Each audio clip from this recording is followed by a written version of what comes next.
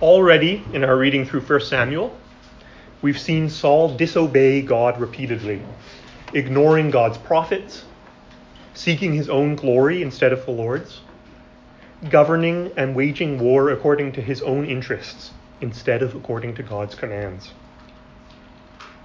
In chapter 15, we heard Samuel pronounce God's judgment upon Saul. You have rejected the word of the Lord, and the Lord has rejected you from being king over Israel. And in chapter 16, we've seen the Spirit of the Lord depart from Saul. God gave that anointing and that spirit to David instead. And over the course of the last several chapters, we've seen Saul respond to David's rise with jealousy and fear, and resolve to kill David and to hold on to his own throne at any cost. God's anointing be damned. So when we come to our text this morning in chapter 22, it's not news to us that Saul's kingship has gone horribly wrong. We know that already. But there are several new things in this passage that help us to see exactly in what way things have gone wrong. Because the problem isn't just that Saul is a bad king in some general sense. He is a bad king, but he's bad in a very special way. The problem with Saul's kingship is that it is disappointingly normal. Do you remember why the people asked God for a king in the first place in 1 Samuel chapter 8? It was because they wanted to be like all the nations, they said. Well, that was exactly the kind of king God didn't want Israel to have. And that's exactly the kind of king Saul has now become. A king like all the other nations have. Saul is king of Israel, the one nation on earth to whom God has made himself known. But he's thinking and acting like the king of any other nation, of a nation that has not known God. Our passage opens on Saul scolding his servants. Hear now, people of Benjamin. Will the son of Jesse give every one of you fields and vineyards? Will he make you all commanders of thousands and commanders of hundreds, that all of you have conspired against me? It seems that Saul, himself a Benjaminite from the tribe of Benjamin, has recruited his government servants and his military leaders from exclusively his own tribe. He's given his kinsmen, his relatives, special favors, powerful jobs, and valuable properties. And now he's reminding them that they owe him. If the son of Jesse from the tribe of Judah were king, do you think he would let you all keep your jobs and your properties? Not a chance. He'd give all your favors to some Judahite, someone from his own tribe. You're here because of me. And if you know what's good for you, you'd better help me stay in power. I'll scratch your back if you scratch mine. This is politics as usual in most of the ancient world and in most of the world today, isn't it? But it's not the way things are supposed to be in Israel. The 12 tribes descended from Jacob's 12 sons are supposed to treat each other as brothers. The Lord delivered them from Egypt together. He brought them into the land of Canaan together, and he made one covenant with all of them together. Israelites are supposed to love each other, even if they don't belong to the same tribe, because they recognize each other as fellow members of the one people God chose for himself. But now, Saul is sowing division and mistrust between the tribes by using one of the tribes to rule the others. Saul's leadership is no longer about serving God and serving his fellow Israelites. It's about advancing and securing his own interests. And he's passing this self-interested attitude down to all of his commanders, and in turn it will infect the whole nation. And this will have dramatic long-term consequences. After we finish reading through 1st and 2nd Samuel, if you still haven't gotten enough, you could keep going and read 1st and 2nd Kings. And if you do that, you'd see that it doesn't take long at all, just a couple of generations after David, for the whole kingdom to split in two irreparably because of this kind of self-interested thinking at the tribal and personal levels. And notice Saul's language here about vineyards and fields and commanders of hundreds and of thousands. This is almost the exact language Samuel used to warn the people back in chapter 8 when they asked for a king. At that time Samuel said, and this is in verses 11 to 18 of chapter 8, "These will be the ways of the king who will reign over you. He will appoint for himself commanders of thousands and commanders of 50s. He will take the best of your fields and vineyards and olive orchards and give them to his servants, and you shall be his slaves. And in that day you will cry out because of your king, whom you have chosen for yourselves." Of course, the vineyards and fields that Saul is handing out to his staff don't come out of thin air. In order to give favors to his servants, the king needs to take the best of the fields and vineyards that belong to the people of the land. Again, this is pretty normal among the nations, but it's not how things are supposed to be in Israel. In Israel, according to God's holy law, land is supposed to be passed down within family lines so that every family always has enough to live off of. But with the beginning of the monarchy in Israel, these laws will be more and more disregarded. Instead of everyone having enough, as was God's intention, some Israelites are starting to get rich by making other Israelites poor, just like in a normal nation. Now, there's one person in our passage who is from one of these other nations. That's Doeg the Edomite. He's not an Israelite. He's from Edom, the people who live just to the south of Israel. And theirs was a dry and rocky land, useless for farming, but it was strategically important because it lay on one of the main trade routes from Arabia and Egypt in the south up to Syria in the north. So the Edomites survived by taking a cut out of the trade that passed through their land and by raiding their weaker neighbors. The Israelites, of course, are descended from Jacob, and the Edomites are descended from Jacob's older twin brother, Esau.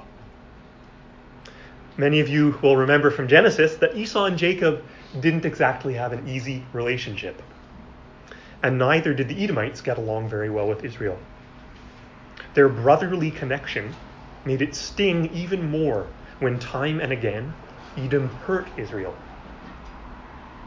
Numbers chapter 20 tells us that after the Lord brought the Israelites out of slavery in Egypt, and as they were journeying through the desert to the promised land of Canaan, they sent messengers to the Edomites asking for permission to pass through their land along that main highway. That was the fastest way through. But Edom refused them, saying, "You shall not pass through, lest I come out with the sword against you." Israel asked again, promising to go straight through, mind their own business, and even reimburse the Edomites for any water they drank while on their way. But again, Edom refused, and the Edomite army came out against Israel. So Israel backed off and took the long way around. When the Babylonians conquered Judah, many centuries after the events of 1 Samuel, the Edomites were one of several neighboring nations who joined in the attack, and who, when the Babylonians deported many of the Jews from out of their land, took over the lands and the houses that they had had to leave behind. And when the Romans, still later, took over the region, they put in charge as client kings over the Jews the Herod family. You know the Herods from the New Testament, where they're responsible for killing John the Baptist, for killing the Apostle James, brother of John, and for killing all the baby boys in Bethlehem after learning that the true king of the Jews would come from that city. Now the Herods practiced the Jewish religion, at least when they were in public with their Jewish subjects, but they were not Jews by descent, they were Edomites. So throughout the Bible, the Edomites specialize in kicking Israel while it's down. And if you're a foreign conqueror and you want to keep Israel down, you call in the Edomites to help. What a bad sign, then, to find an Edomite in Saul's service. Saul, who is not a foreign conqueror, but an Israelite himself, is nevertheless ruling his own people the same way a foreign conqueror would. I'm not suggesting he's doing this on purpose. We don't know why he hired Doeg in the first place. But whatever the case, Doeg turns out to be useful to Saul precisely because he will follow orders that no self-respecting Israelite would dare follow. Doeg was willing to rat out David, the beloved hero of the people. Doeg was willing to kill the priests of the Lord God of Israel. And it's that massacre at the center of our passage today, the massacre of the priests and of their whole families, both man and woman, child and infant, ox and donkey and sheep. That's the ultimate evidence of what kind of king Saul has become. If you were with us back in September, then I'm sure you remember what happened in 1 Samuel chapter 15. There Samuel told Saul that the Lord was sending him to strike down Amalek, the Lord's ancient enemy, and to devote to destruction all that they have. Do not spare them, but kill both man and woman, child and infant, ox and sheep, camel and donkey. And Saul went to war with the Amalekites, but he did not obey God's commands. Not because he was squeamish about killing women and children, he did that part, but because he thought it a waste to kill perfectly good sheep and oxen in that way. Saul was the Lord's anointed, and he was supposed to fight the Lord's enemies according to the Lord's terrifying but holy rules, for the glory of the Lord. Instead, he waged war the way any other king might have done. He set up a monument to celebrate his own victory over his enemies. He took the animals, the best animals, as spoil for himself and his men, in violation of the command to devote everything to destruction. This kind of war, the war of devoting the enemy to destruction, called cherem, was not unique in the history of Israel. The Lord had commanded this same kind of war against the inhabitants of Canaan, for example, when he brought the Israelites into that land. So the destruction of the Amalekites was not unique. But on the other hand, cherem was always unusual. It was always the exception. Most of the war that happens in the Old Testament and most of the war that happens in 1 Samuel is not cherem. It's not war of devoting the enemy to destruction. The Lord commanded this kind of total destruction in a few particular instances, but in all other instances, he explicitly forbid it. In the very same part of the law, Deuteronomy chapter 20, where the Lord commands Israel to devote the Canaanites to destruction, he also gives Israel other, more general rules for war. And these rules prohibit the killing of women and children, of livestock, and also of fruit trees. So cherem is the exception. The general rule is that Israel is prohibited from killing civilians. I'm sure many of us still have questions about this kind of warfare, and so do I.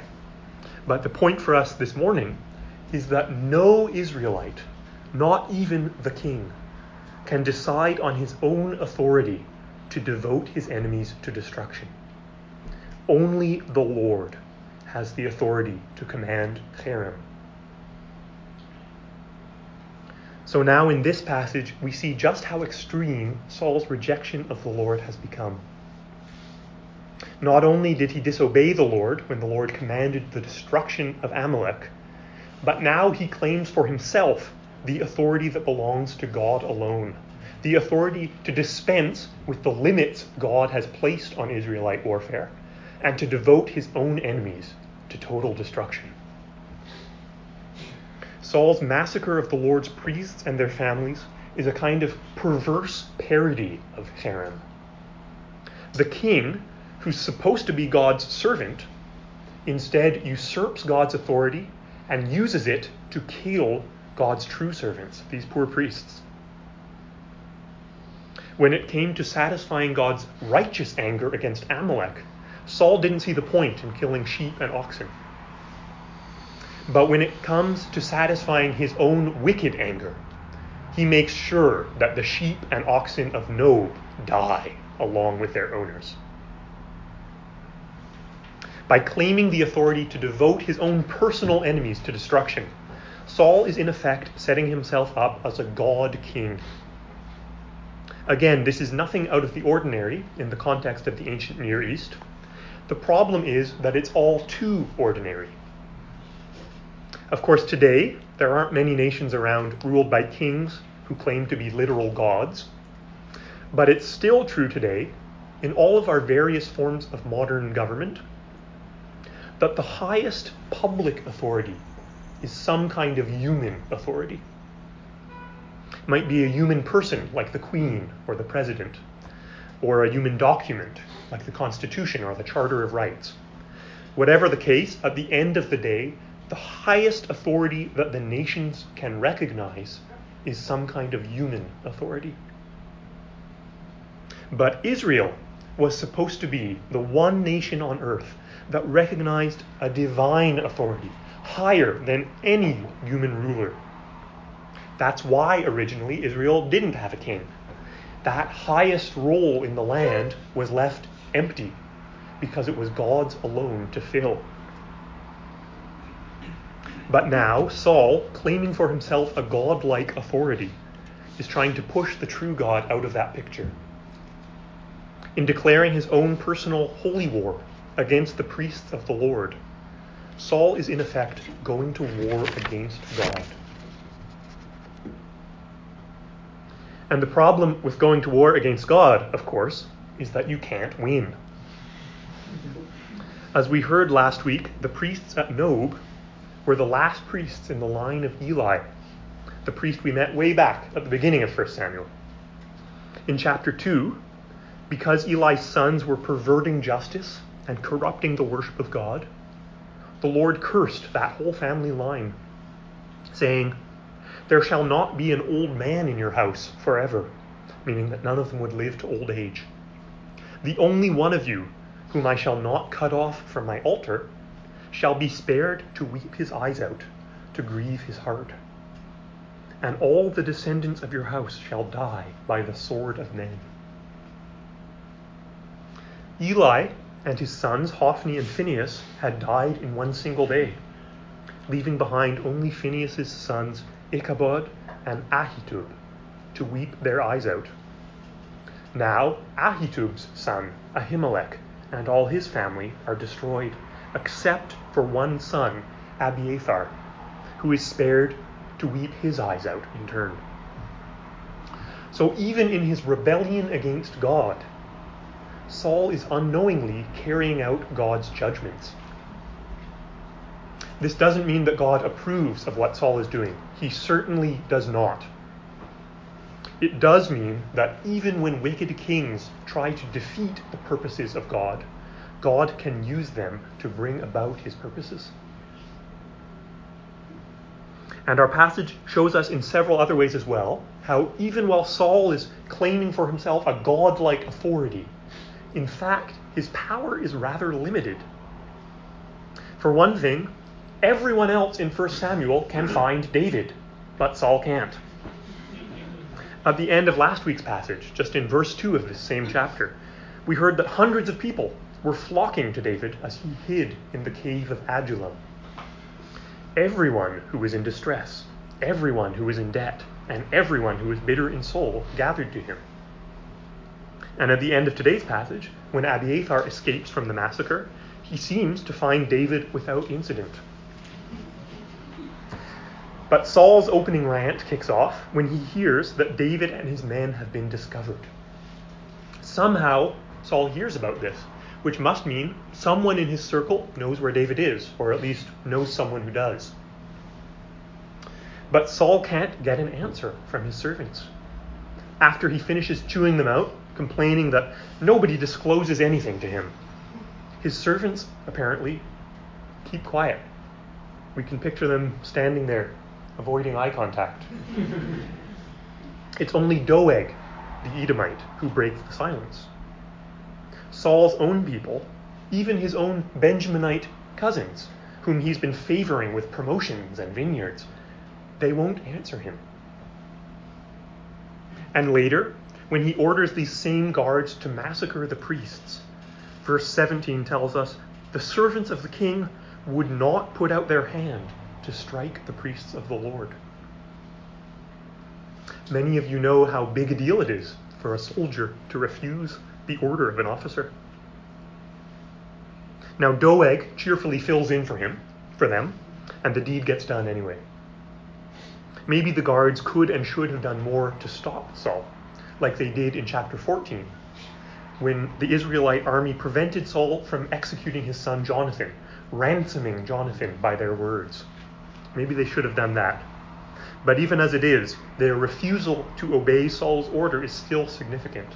It shows us how out of control Saul really is.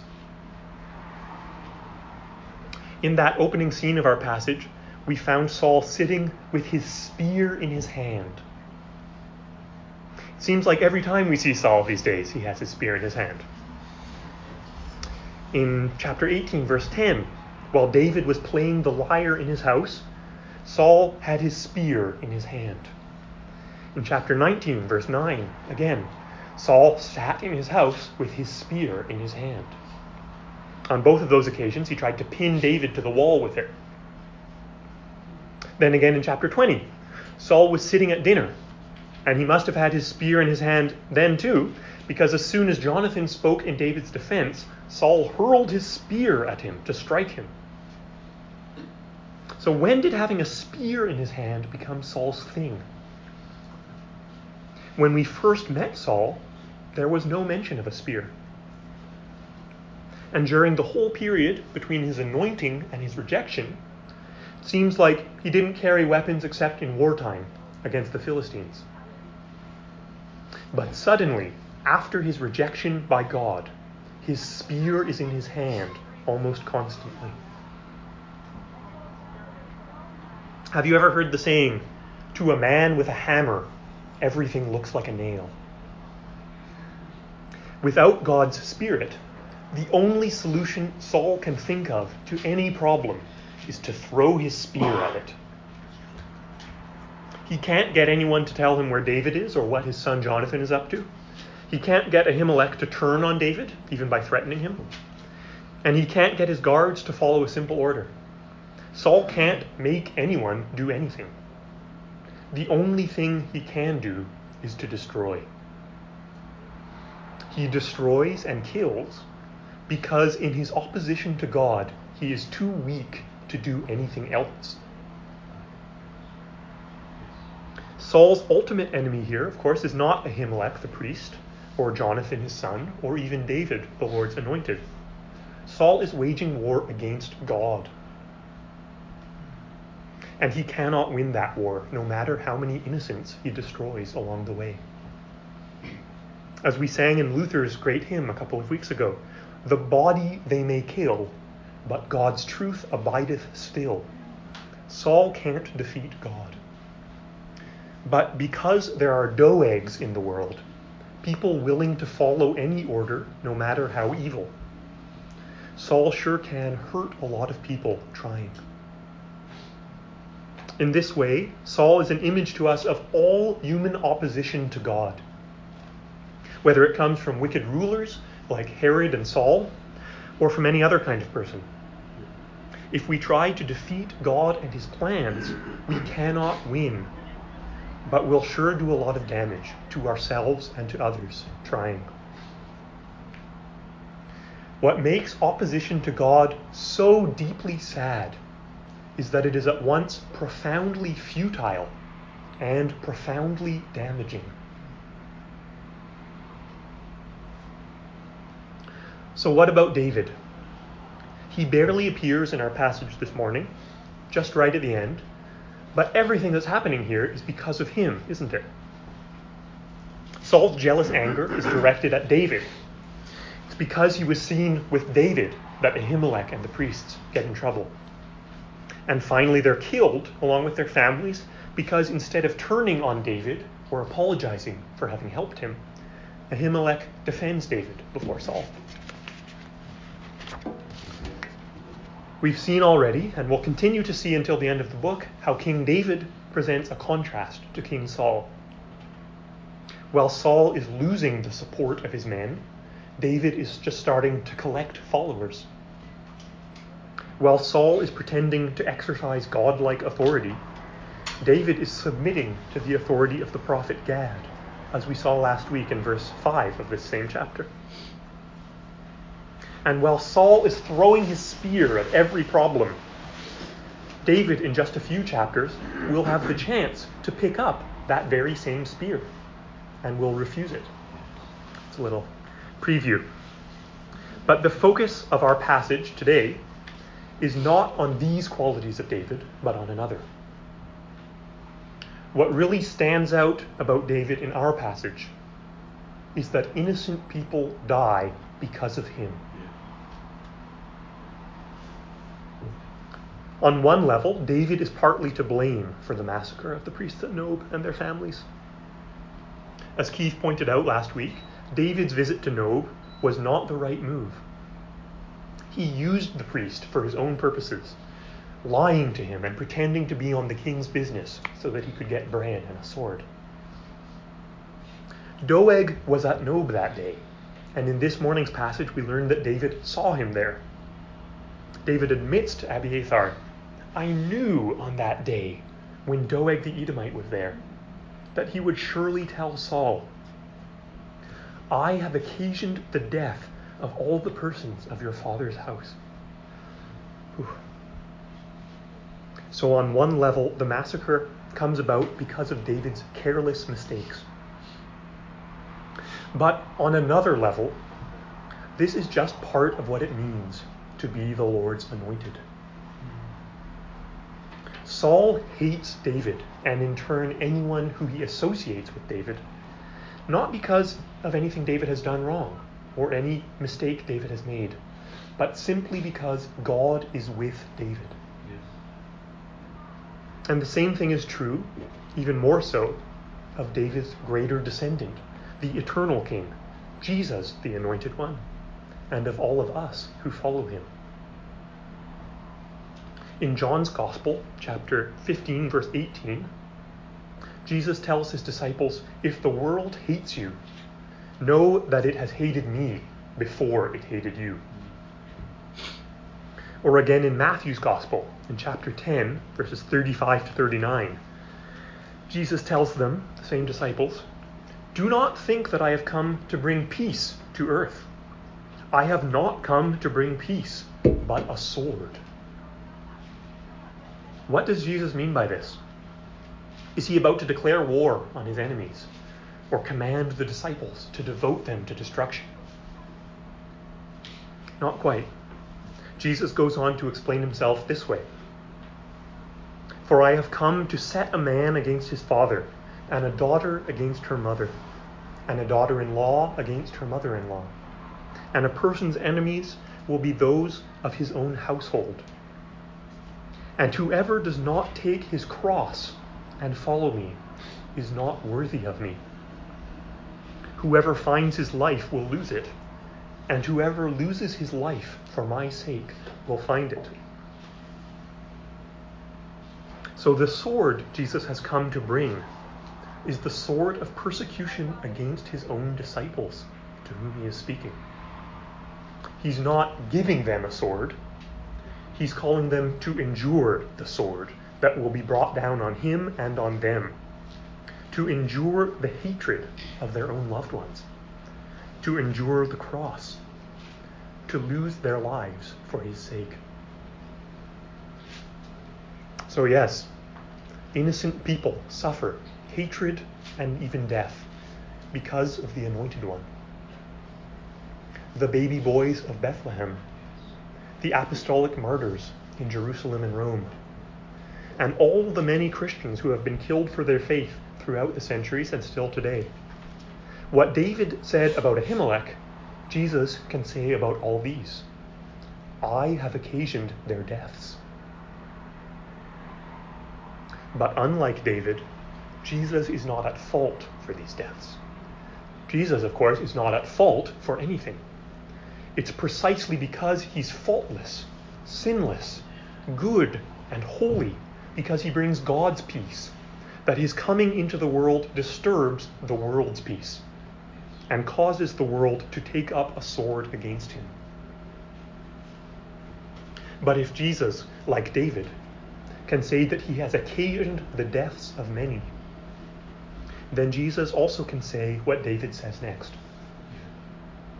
Stay with me. Do not be afraid. For he who seeks my life seeks your life. With me you shall be in safekeeping. It's good news for Abiathar that David will take him into his company. Not, of course, because David's company is safe. It isn't, just the opposite. But because David is the one to whom God has promised victory. Remember, Keith showed us last week how during his period of confused wandering from Nob to Gath and to the cave, David learned that in spite of his sin and in spite of his foolishness, God was providing for him and protecting him. So that by the end of that experience, David could write with confidence the words of Psalm 56, verse 9. This I know, that God is for me. It's because God is for David that Abiathar will be safe with him. Safe not because he will be far from danger, but safe because God will be with him, even in the midst of great danger. For us, who travel in the company of Jesus, the Anointed One, the danger is greater still, because the world hates Jesus even more than Saul hated David. But the victory and the safekeeping are greater as well. We have a king who is victorious over evildoers and over sin and over death, and he is able to keep us safe even if we are killed. Jesus, as he says in chapter 6, verse 39, will lose no one whom the Father has given him, but will raise them up on the last day. And in John chapter 10, verse 27 to 29, he says, My sheep hear my voice, and I know them, and they follow me.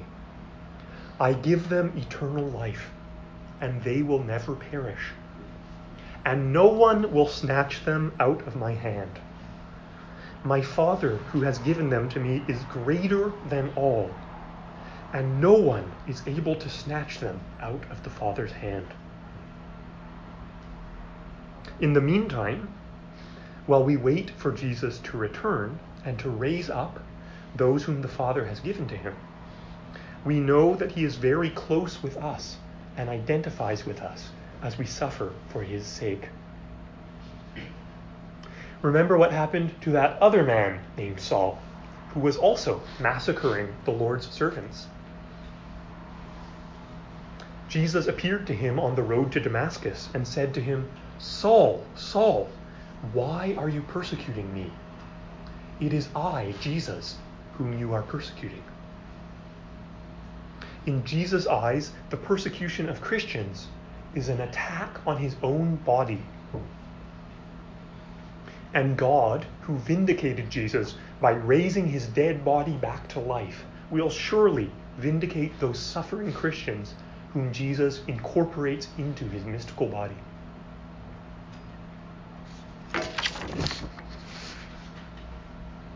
Saul, Herod, and the kings of the nations cannot save their kingdoms, no matter how much they strive and no matter how many innocents they kill along the way.